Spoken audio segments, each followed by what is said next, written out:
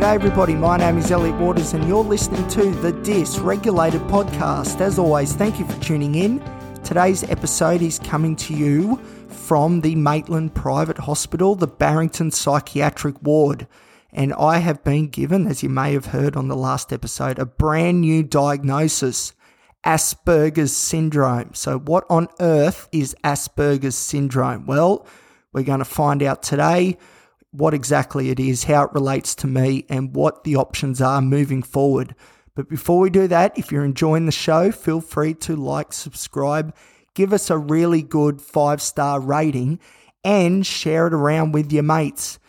And if you want to follow the show on Instagram, you can do so at thedysregulated.podcast. Okay, so Asperger's Syndrome. What on earth am I talking about? Well, the syndrome is marked by a greater level of impairment when it comes to communication and language skills, along with limited yet repetitive thought and behavior patterns. That last bit is definitely me. So, some characteristics of Asperger's Syndrome. So what we're looking at is some trouble with social interactions. So people with the syndrome do not find social interactions as something that comes normally. A lot of anxiety can be produced when these interactions occur. You also see restricted interests, engagement in repetitive behaviours, and intensely focusing on routines and rules. So some symptoms that we see includes repetitive speech, difficulty with coordination, a real focus on the finer details, and this one again is so me, an inability to maintain eye contact. So we're looking at the ground, we're looking at the sky, but we're definitely not looking at the person we're talking to. So some causes, it may be hereditary, prenatal exposure to toxic elements, so that's in utero, can play a part, excessive prematurity, and also brain abnormalities, which is probably a given. So treatment, we're looking at cognitive behavioural therapy, speech and language therapy, social skills training, and also at times the use of antipsychotic drugs and different antidepressants. So to sum it all up, really, we're looking at significant problems with social interactions, deficits in non-verbal communication, repetitive behaviours or interests, and an insistence on sameness and inflexibility. So how does this apply to me? Well, the repetitive interest is certainly true. I've had a fixation on a narrow set of hobbies or interests for a very long time, and currently the most prevalent being, and you may guess this, psychology and all things to do with mental health. But in the past, I was obsessed when I was younger with trains. I was obsessed with flags of the world, trucks and road transport, even with my music choices. So I have a great love of Oasis and AC/DC. But the way I look at these two bands is more akin to the type of support that you would have for, say, a football team. And of course, my longest running obsession, which has brought me great pain for those in the know, has been with the mighty Newcastle Knights rugby league team. So problems with social interaction is interesting for me. So a friend of mine, who I'm sure she listens to the show, and I'm certain she'll message me straight after she's listened to this and say, hey, you were talking about me. She said once, Elliot, your problem is that you are actually autistic and you need to accept it. She's very abrupt. What you do is watch very carefully to how others interact, and you've become an expert, I like this part, in mirroring these behaviours. But none of it comes naturally to you because you are autistic. And you know what? She seems to be right, because Asperger's Syndrome is on the spectrum. It is now classed as high-functioning autism, but we're going to use Asperger's mostly, so we can differentiate that from regular autism. So another big clue when we look at Asperger's is the lack of eye contact. Now, I've struggled with this forever. I remember in primary school, a weird but relevant memory to share which was that I was in a group setting once. This was, for those in the know, at Hudson Park. And the whole time I was fixated with this idea of needing to make eye contact with people. What resulted was a stare that lingered way too long, and I'm sure was very uncomfortable for the person who was receiving it, which is also a sign of this condition. So either you're looking at no eye contact or far too much.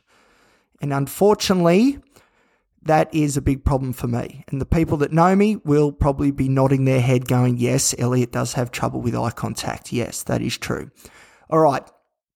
Another telling point with boys is that as children, did the child, when they were a child, like lining up their toy cars and trucks in a row? It seems inconsequential, but he's actually a strong predictor of Asperger's and autism.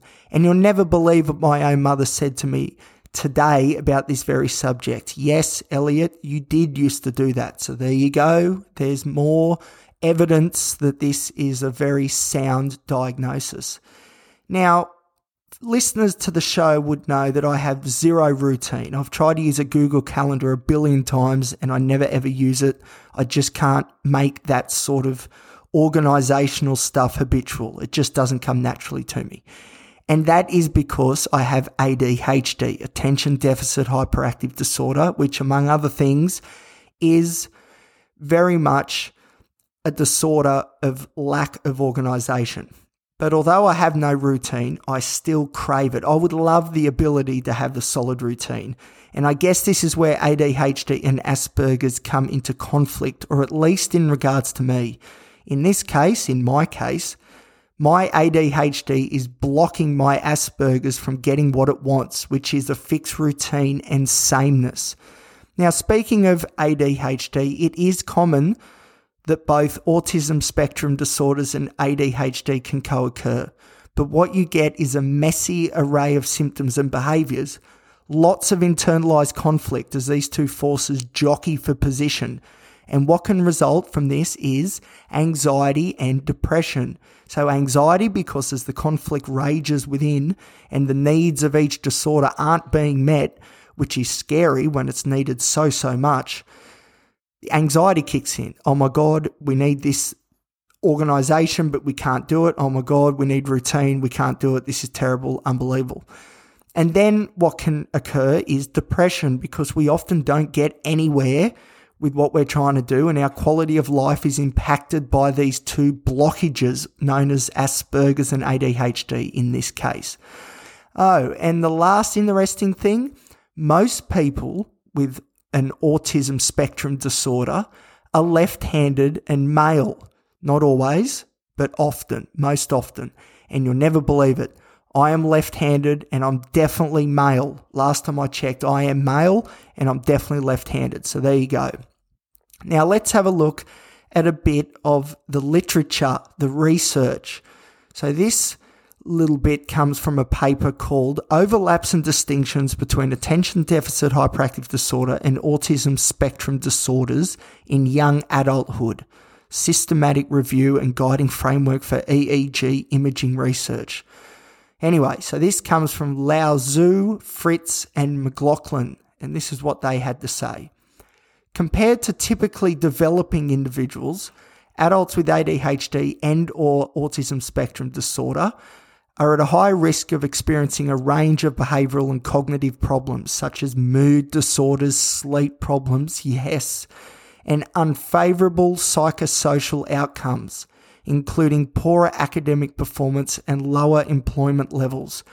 Having concurrent symptoms of both autism or Asperger's and ADHD is associated with even poorer cognitive, emotional and functional outcomes than a single diagnosis.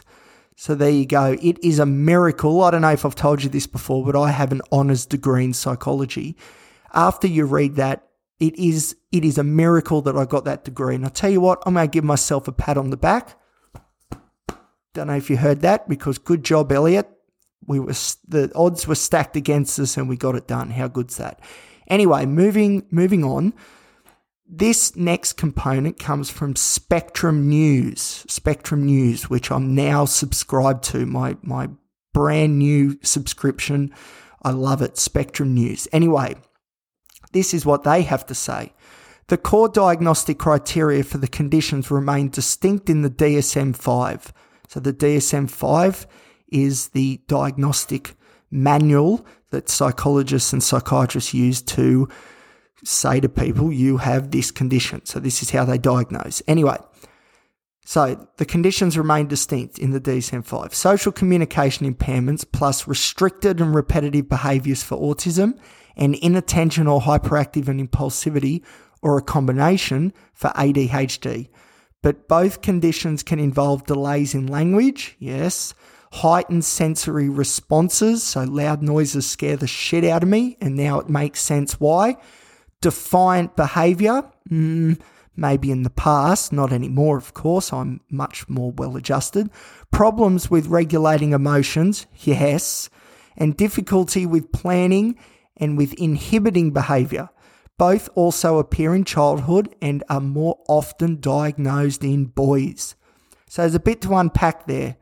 Certainly, I've struggled with mood disorders for as long as I can remember, and I also have sleep problems. And although I do have an honours degree in psychology, have I mentioned that before, it was very nearly derailed by my inability to focus on the task at hand, ADHD, and engage properly with the opportunities I had to speak with my supervisor and fellow students, and that's the Aspergers, because it just felt awkward to me, so I didn't want to do it. Often I would just stay quiet, as having these conversations with people I wasn't initially comfortable with wasn't something I was really willing to do, even though I really, really wanted to. And of course, when I did, my eye contact was minimal at best. So emotionally, dysregulation is the very essence of how my emotions flow. Extremely dysregulated, hence the name of the bloody podcast. And of course, actually planning and following through with something very rarely happens as it should. Usually everything is done last minute. So I'm confident when I say that it appears to me that I have elements of both disorders. Yippee, how good's that? Even if at times the symptoms are in conflict of each other, such as wanting routine but not having the ability to make that happen. Although, on a side note, I'll tell you what, being in hospital is a great way to build a routine because it is forced upon you. So that's a great little side note. A good thing that's been happening since I've been in hospital is I've actually been forced to follow a routine, and I'm a lot better person for it, that's for sure. Anyway, now a very important point, which I don't really want to bring up, but absolutely must, is this. People with Asperger's tend to focus their conversations with people on themselves and what they want to talk about. So in other words, it's all about me, and whatever is on my mind. That is what is important and what should drive the conversation. So as someone who has a whole podcast dedicated to talking about myself, I have to concede that this point, or diagnostic criteria, I suppose you could say, does unfortunately fit in this case. So I want to say this to everybody who's ever had a conversation with me. My apologies to everybody that has had to suffer through my long-winded stories and opinions on topics I find interesting and perhaps didn't feel as though they got the chance to put anything forward of their own. I apologise, and I will do better, I promise. I will let you take more of a role in the conversation instead of dominating it, I promise. Okay, hold me to that.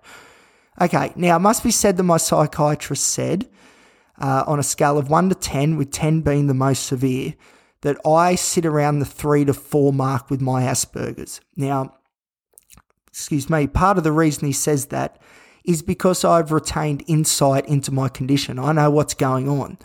So, I know something is going on and is affecting my quality of life. I have that level of awareness. But those who score above 4 on his scale don't have the awareness that something is wrong and just proceed through life as is. So it is other people that have to say to him, look, things aren't really going as they should, I don't think, for you. There's a few things we need to work on. let's put you in a therapy. Whereas in my case, I'm thinking, okay, there's things I'm doing which don't seem to be working. I need to go to therapy. So that is the difference. So that's good news for me. That's good news. So I'm a 3 to 4 out of 10. I can sort of deal with that. That's something to work with. But if it is indeed Asperger's or high functioning autism we are dealing with here, then it makes sense as to why the myriad of medications have not worked on me. Remember, I'm up to over 20 different medications now.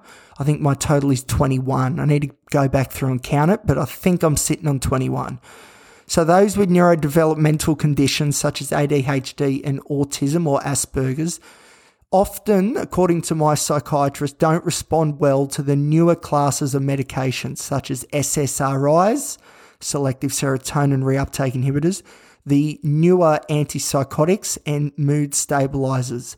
And this is why my medication regimen is pivoting back towards the older classes of medications, such as the tricyclic antidepressants, which I'm on now, clomipramine, which I'll do an episode about that in the coming days, what the difference is between these older school antidepressants and the new ones. So that is a very brief rundown of Asperger's, high-functioning autism and comorbid ADHD. Hopefully that explains a little bit about what I'm up against here. I'm also up against this nagging thought that as I'm talking right now, there's people on the other side of the door listening to my every word. So it's a miracle that I've been able to get this episode out. That's the social anxiety coming into it. But anyway, we'll move on. That's probably another episode as well.